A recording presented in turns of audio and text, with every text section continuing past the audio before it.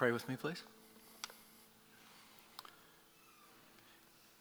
Jesus, thank you for your grace dispensed without restriction, forgiveness lavished upon us from the cross for our sins.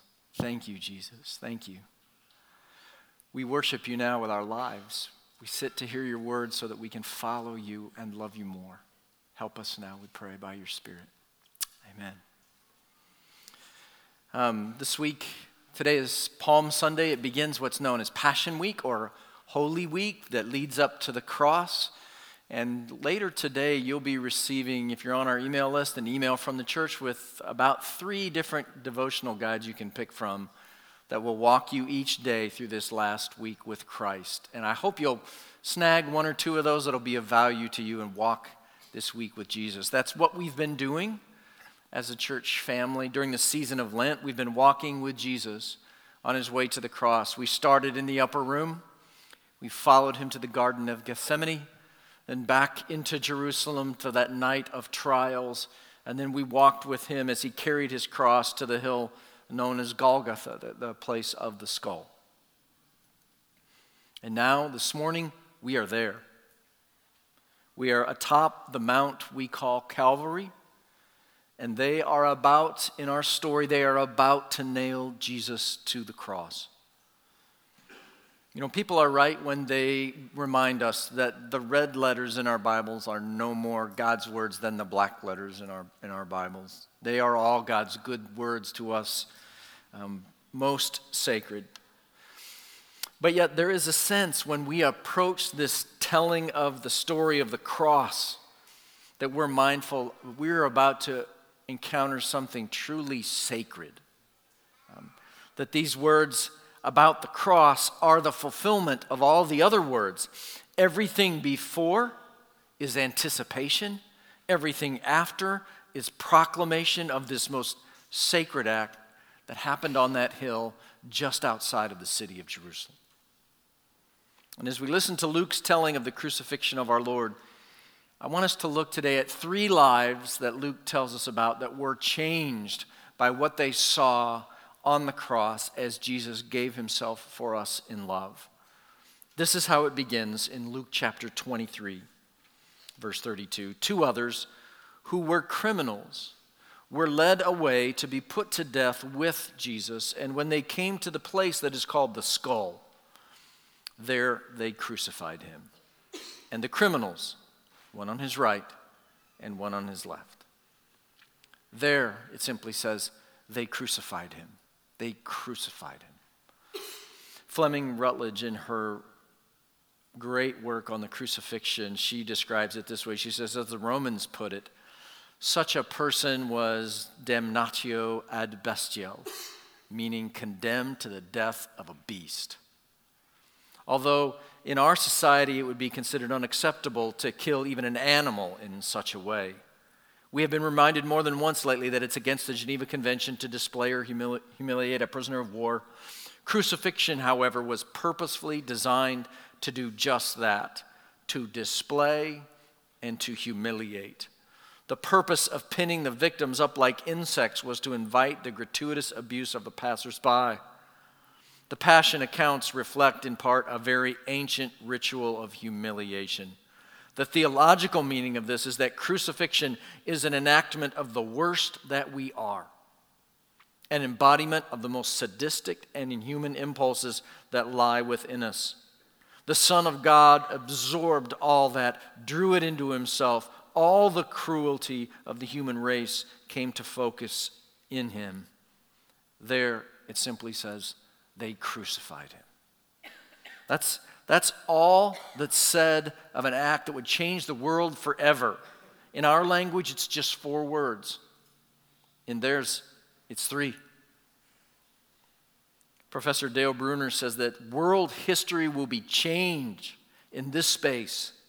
The place of the skull, gaunt picture of death, will become the place of new life. The altar of great substitution, the Passover par excellence, the ground of cosmic reconciliation. There they crucified him. on a hill called the Skull. Some say it's because of its shape, others because of what happened there. It was, after all, a mount of execution. And Jesus is crucified there between two criminals, likely on Barabbas' cross. Scriptures render the status of these criminals variously. They're called criminals, they're called robbers, or simply others. One scholar calls them terrorists. And Luke says that one of those criminals was on Jesus' left and another on his right. And this on Jesus' left, on Jesus' right language has been used by Jesus only hours before. In Matthew 25, we hear him. He says, "When the Son of Man comes in his glory, and all the angels with him, then he will sit on his glorious throne. And before him will be gathered all the nations. And he will separate people one from another as a shepherd separates the sheep from the goats. And he will place the sheep on his right, but the goats on his left. And then the king will say to those on his right, 'Come, you who are blessed by my Father, inherit the kingdom prepared for you from the foundation of the world.' And then he will say to those on his left, 'Depart from me, you cursed, into the eternal fire prepared for the devil and his angels.'" There are two very different destinies that wait those on Jesus' left over against those on his right. And so it is here at the cross as well, as we're about to see. And Jesus is in the middle. He's central. And that is as things are supposed to be. And Jesus said, "Father, forgive them, for they know not what they do." And they cast lots to divide his garments, and the people stood by watching. But the rulers scoffed at him, saying, "He saved others, let him save himself. If he is the Christ of God, his chosen one." The soldiers also mocked him, coming up and offering him sour wine and saying, "If you are the King of the Jews, save yourself." And there was also an inscription over him, "This is the King of the Jews." So while Jesus hangs there, naked and bloodied, bearing their shame, shamed with their shame, he pleads for them. He pleads with his Father for the perpetrators of the great crime against him, the most terrible of sins. He pleads forgiveness for them, and he pleads forgiveness for us. Last week, Carson reminded us of the lyrics to an old spiritual that asked this haunting question: "Were you there when they crucified my Lord? Were you there when they nailed him to the cross?" I suppose the song could simply be asking, "Were you a witness, or do you believe?" But writer and thinker Richard Newhouse hears it differently. He says, on the Sunday that begins Holy Week, when we read the Passion story and we come to the part where the crowd shouts, "Crucify him, crucify him," that part is read by the entire congregation, for we were there. The old spiritual asks, "Were you there when they crucified my Lord?" Yes, we answer. Yes, we were there when we crucified our Lord. Pastor C.J. Mahaney says, "Unless you see yourself standing there with the shrieking crowd, full of hostility and hatred for the holy and innocent Lamb of God, you don't really understand the nature and depth of your sin or the necessity of the cross." So it's for us that Jesus prays, "Father, forgive them. They don't know what they do." And we sing about this. In one of our most loved hymns, "How Deep the Father's Love," we sing, "Behold, the man upon a cross, my sin upon his shoulders. Ashamed, I hear my mocking voice call out among the scoffers. It was my sin that held him there." So Jesus' prayer is for us too. We need it to be for us too. And it's enough for us, even for us. I mean, let's be honest, there's some pretty dark secrets in this room. Jesus has sought forgiveness for them all. It's enough. And this morning it's important to answer the question, do you believe that Jesus can forgive you? And Jesus' first word, this word from the cross, should remove all doubt. Father, forgive them, for they know not what they do. It's interesting how the people who are nearest to the cross, how they respond. They're right there, literally in the crosshairs of this forgiveness prayer, and this is what they say. He saved others. Let him save himself if he is the Christ of God, the chosen one. The soldiers mock him, coming up offering him sour wine and saying, if you are the king of the Jews, save yourself. It's interesting. Their taunts echo the very first set of temptations that were hurled at Jesus by none other than the devil himself. Go back with me to Matthew chapter 4, when the devil takes Jesus to the holy city, sets him on the pinnacle of the temple and says to him, if you are the Son of God, throw yourself down, for it's written, he will command his angels concerning you. If he is the Christ of God, our text says. And the language is close enough to that of the devil to send shivers up your spine. And all of this is playing out within earshot of the two criminals crucified on either side of Jesus on that same hill of death. And what we're about to do now is eavesdrop on a conversation between three men who will all be dead by the end of this day. One of the criminals who were hanged railed at him, saying, are you not the Christ? Save us and yourself. And you hear that doubtful, accusing, devilish question once again. Are you not the Christ? I can only assume that this first criminal was likely crucified on Jesus' left. But these two men, these two nameless criminals, evildoers in our text, are nameless. But history has given them names. The first is called Gestas, and the second Dismas. And here Gestas asks a question that sounds like a reasonable question. Are you not the Christ? Save yourself and us. It would be reasonable except for that little word railed in verse 39. Railed. It's the language of unbelief. In their language, it's blasphemio. You don't have to know Greek to know what that one is, right? He blasphemed Christ. It can mean just to deride or insult when you use it towards a man, but you use it towards God and it's blasphemy.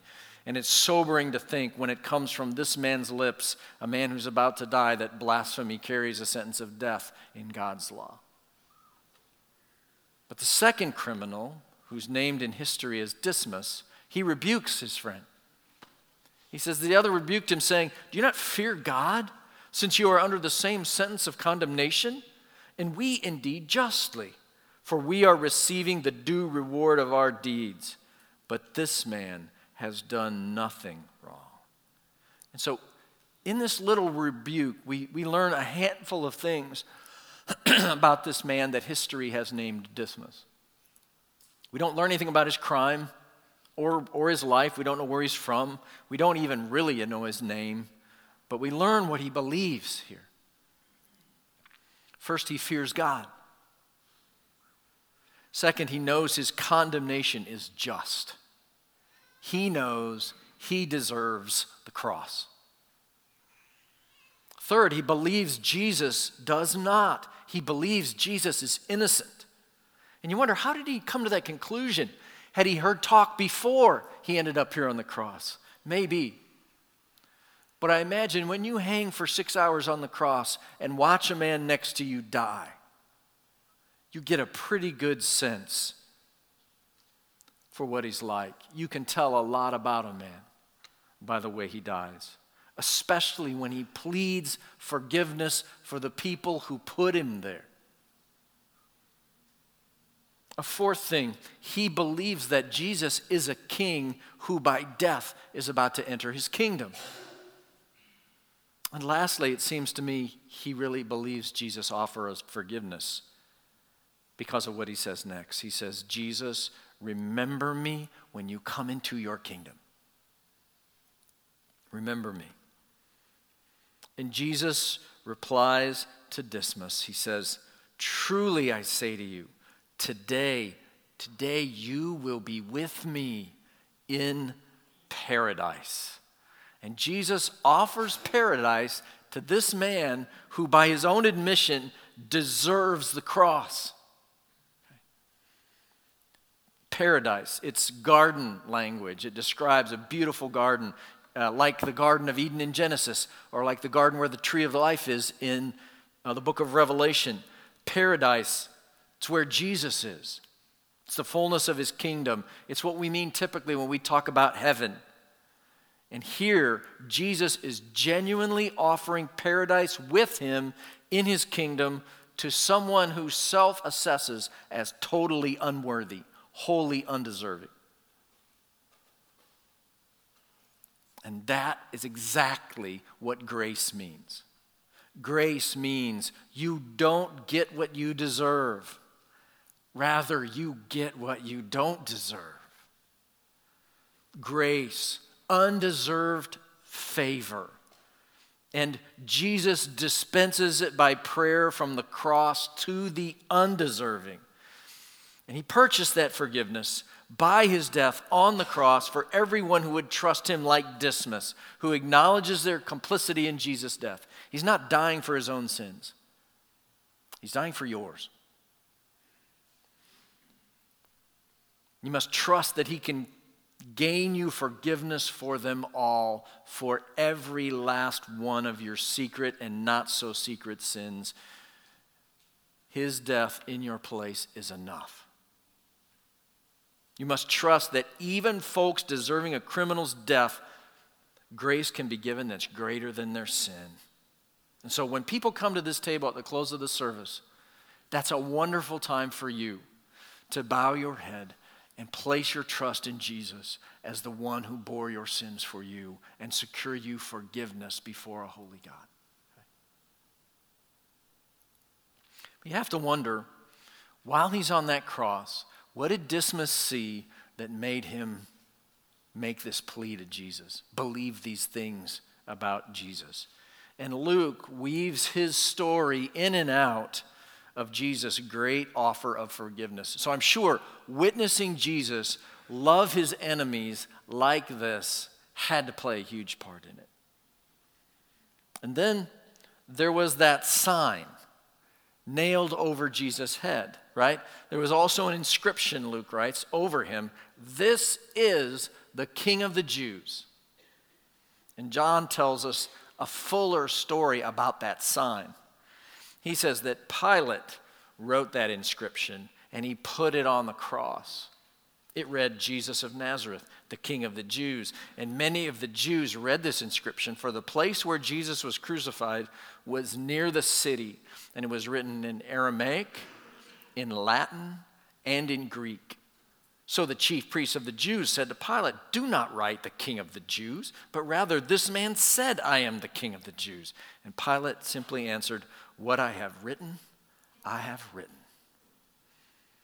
So it turns out this is Pilate's sign that he put up there, and he's adamant about it. He's not going to change it.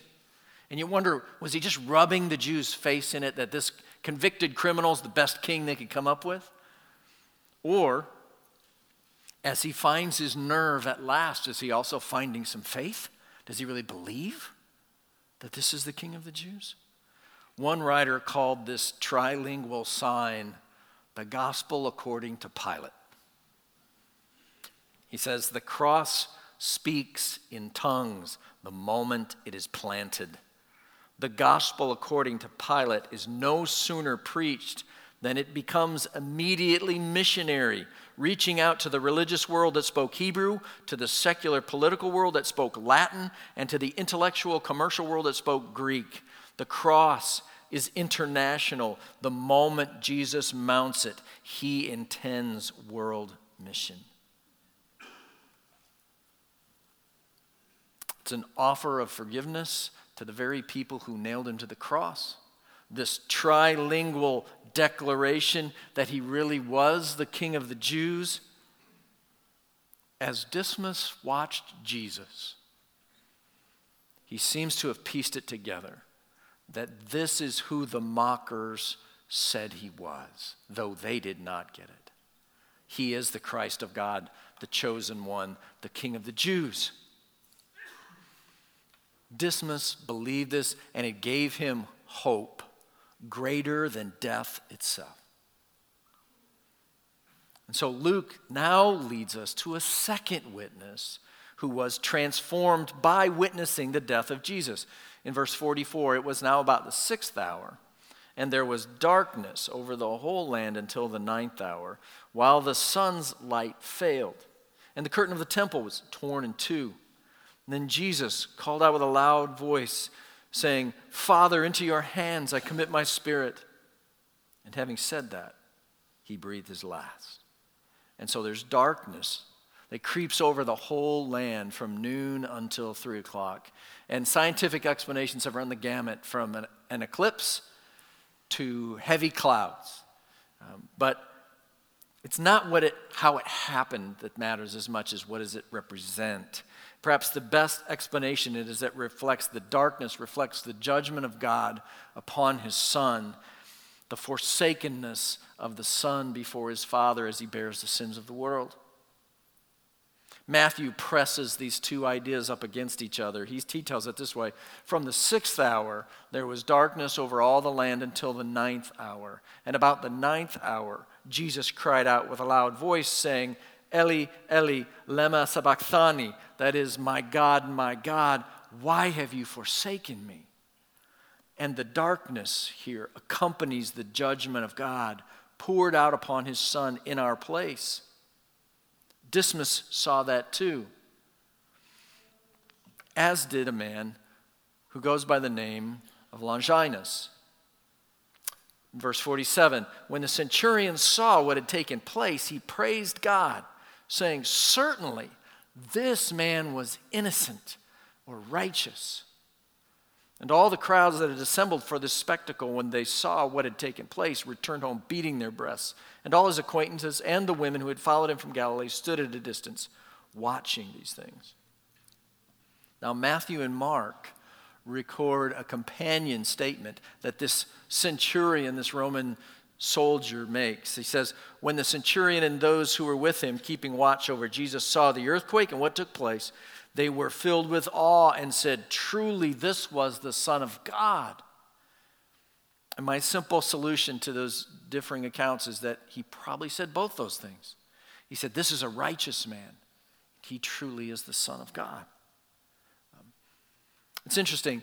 As Pilate, the Roman governor, was the first to declare the truth of Jesus to the world in writing, now you have another Gentile, this Roman soldier, who gives the first verbal proclamation of who Jesus was, a righteous man, even the Son of God. And again, what did he see, this centurion, that made him go from nailing Jesus to the cross to declaring him innocent and the Son of God? Matthew gives us a clue. He mentions there an earthquake. And what took place, he says. What things did he have in mind when he says the things that took place? Well, these previous verses tell us, behold, Matthew says, the curtain of the temple was torn in two from top to bottom, and the earth shook, and the rocks were split, and the tombs also were opened. Many bodies of the saints who had fallen asleep were raised. And coming out of the tombs after his resurrection, they went into the holy city and appeared to many. So it turns out, along with an earthquake and dark skies, the tombs are split open and people are rising from the dead. It may well be that Longinus, the centurion, from that place of the skull, that hill where Jesus was being crucified, could look down into the nearby graveyard and see the tombs open up and see the people walking about. He saw that. He heard the offer of forgiveness from Jesus for those who put him there. for him as one who put him there. And he heard Jesus' final cry of trust. Luke records it. Father, into your hands I commit my spirit. Mark points to that as the tipping point for Longinus. He says in Mark 15, when the centurion who stood facing Jesus, saw that in this way he breathed his last, he said, truly this man was the Son of God. You know, traditions vary, but some have this centurion returning to his native land, Cappadocia, which is in modern Turkey, and preaching the gospel that he'd seen with his own eyes. But since this is all we have of him in Scripture, he basically disappears from Scripture at this point after his confession of Christ as Son of God. We cannot know if that's what became of him, but it wouldn't surprise me at all if it was the case. You know, sometimes it can feel like our sins are too great to be forgiven, even by the work of Jesus. But here, in these men's lives, we see a terrorist justly sentenced to death, and it's enough for him. We see a centurion, a soldier, principally responsible for the death of Jesus personally, and it's enough for him too. You know, the Orthodox Church in America holds to a tradition that this man's name was Longinus, and it means lance or spear. And they believe he was the man who took the spear and thrust it into Jesus' side. And here we hear him say, truly this was the Son of God. These stories teach us there's grace enough for us all. There's grace enough for you. And Luke's got one more transformed life that he wants us to see based on the death of Jesus on the cross, and his name is Joseph. He continues in verse 50, there was a man named Joseph from the Jewish town of Arimathea. He was a member of the council, a good and righteous man, who had not consented to their decision and action, and he was looking for the kingdom of God. This man went to Pilate and asked for the body of Jesus. And then he took it down and wrapped it in a linen shroud and laid him in a tomb cut in stone where no one had ever been laid. We don't know a lot about Joseph. Luke says he was a Jew, likely a member of the Sanhedrin, probably a prominent one of their high council. He was a good and righteous man, and he had not consented to their action to crucify Jesus. And he was looking for the kingdom of God. Matthew adds a little detail. He says he was rich, which in the New Testament is not a very promising thing. Jesus himself said that rich men have more trouble getting into the kingdom of God than a camel has getting through the eye of a needle. But here we see that when it was evening, Matthew says, there came a rich man from Arimathea named Joseph, who was also a disciple of Jesus. So, in spite of the barrier that wealth can be to faith, Matthew tells us Joseph was a disciple of Jesus. And if you put the accounts together, John adds this little insight. He says, Joseph of Arimathea, who was a disciple of Jesus, but secretly, for fear of the Jews. Now, after the crucifixion, right? Listen to Mark's account. When evening had come, since it was a day of preparation, that is the day before the Sabbath, Joseph of Arimathea, a respected member of the council, who was also himself looking for the kingdom of God, took courage and went to Pilate and asked for the body of Jesus. And so now we have this fearful secret follower boldly going public and asking for the body of Jesus, giving up his own tomb to honor Jesus with a proper burial. So Joseph no longer follows Jesus secretly. He follows Jesus very publicly. Had it not been for Joseph, the Roman practice was often just to leave the bodies of the criminals on the cross to rot. At best, they were thrown into a mass grave. But instead, Jesus has a burial fit for the wealthy. Joseph took that body down and he wrapped it in a clean linen shroud and he laid it in his own new tomb, which he had cut in the rock, and he rolled a great stone to the entrance of the tomb and went away. And he went away from all that we know of Joseph. This is the last we hear. He rolled that great stone to the entrance and he went away. One scholar says it's as though Joseph's whole life was a preparation for this one day's work. He was the man who did one thing. He did it faithfully. He did it courageously. And Joseph's story is an example for us as well. He calls us to faithful, bold love of Jesus. I love the way the ancient writers talk about his burial in Joseph's tomb. He says Jesus was placed in another person's tomb because he died for the salvation of all other persons.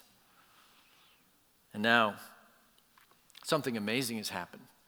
A camel has passed through the eye of a needle, and a rich man has become a disciple of Jesus publicly.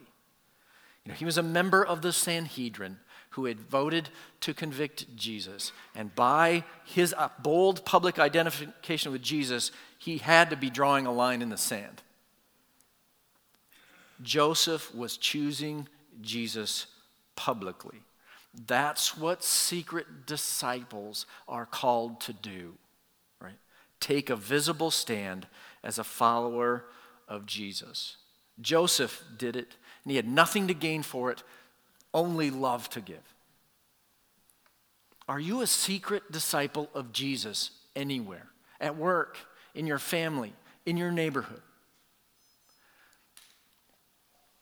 The cross invites you to go public with your love for Jesus and identify yourself as one of his followers. It emboldened Joseph. It should embolden us too.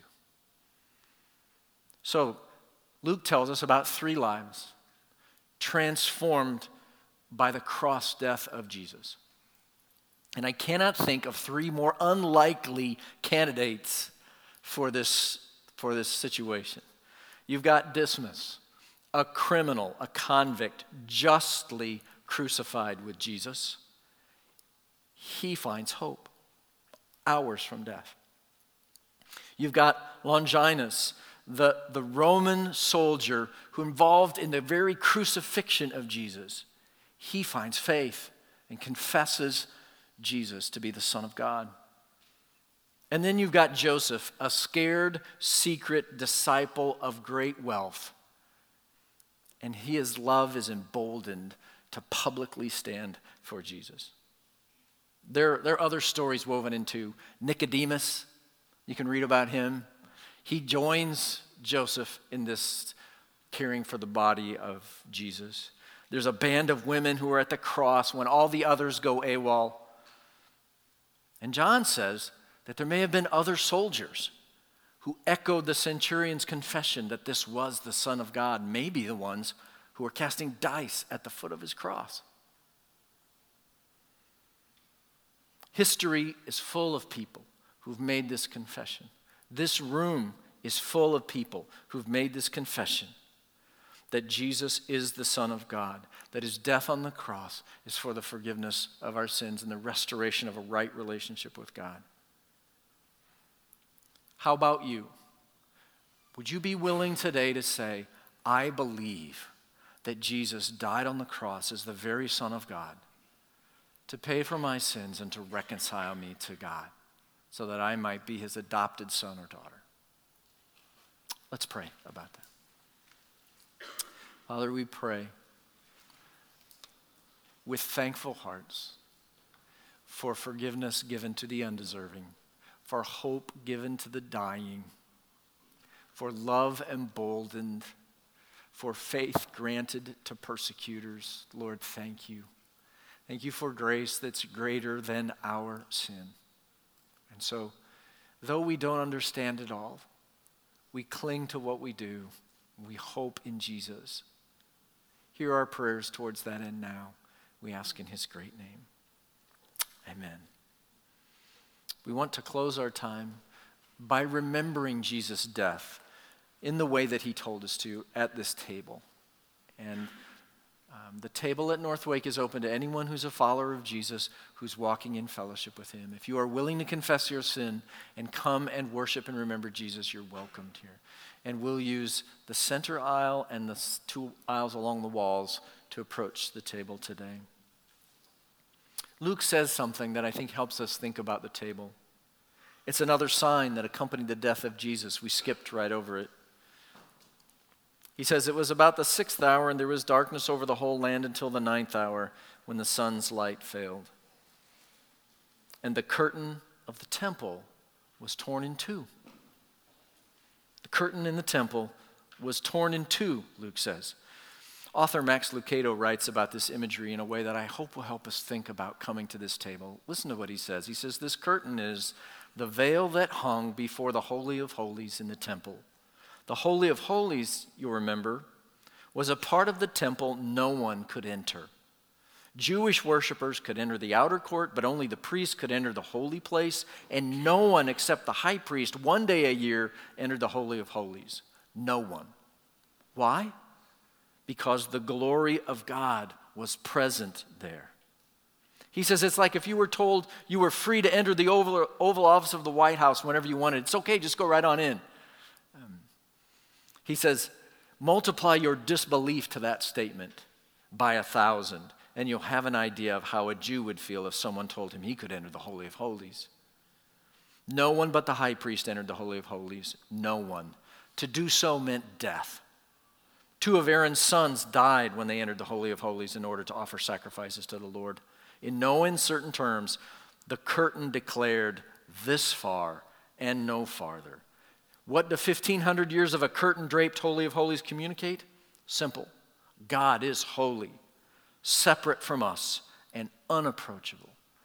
But the book of Hebrews, he says, likens the tearing of that curtain to the tearing of Christ's body. In chapter 10, he says it's as if the hands of heaven had been gripping the veil, waiting for this moment. He says, keep in mind the size of the curtain.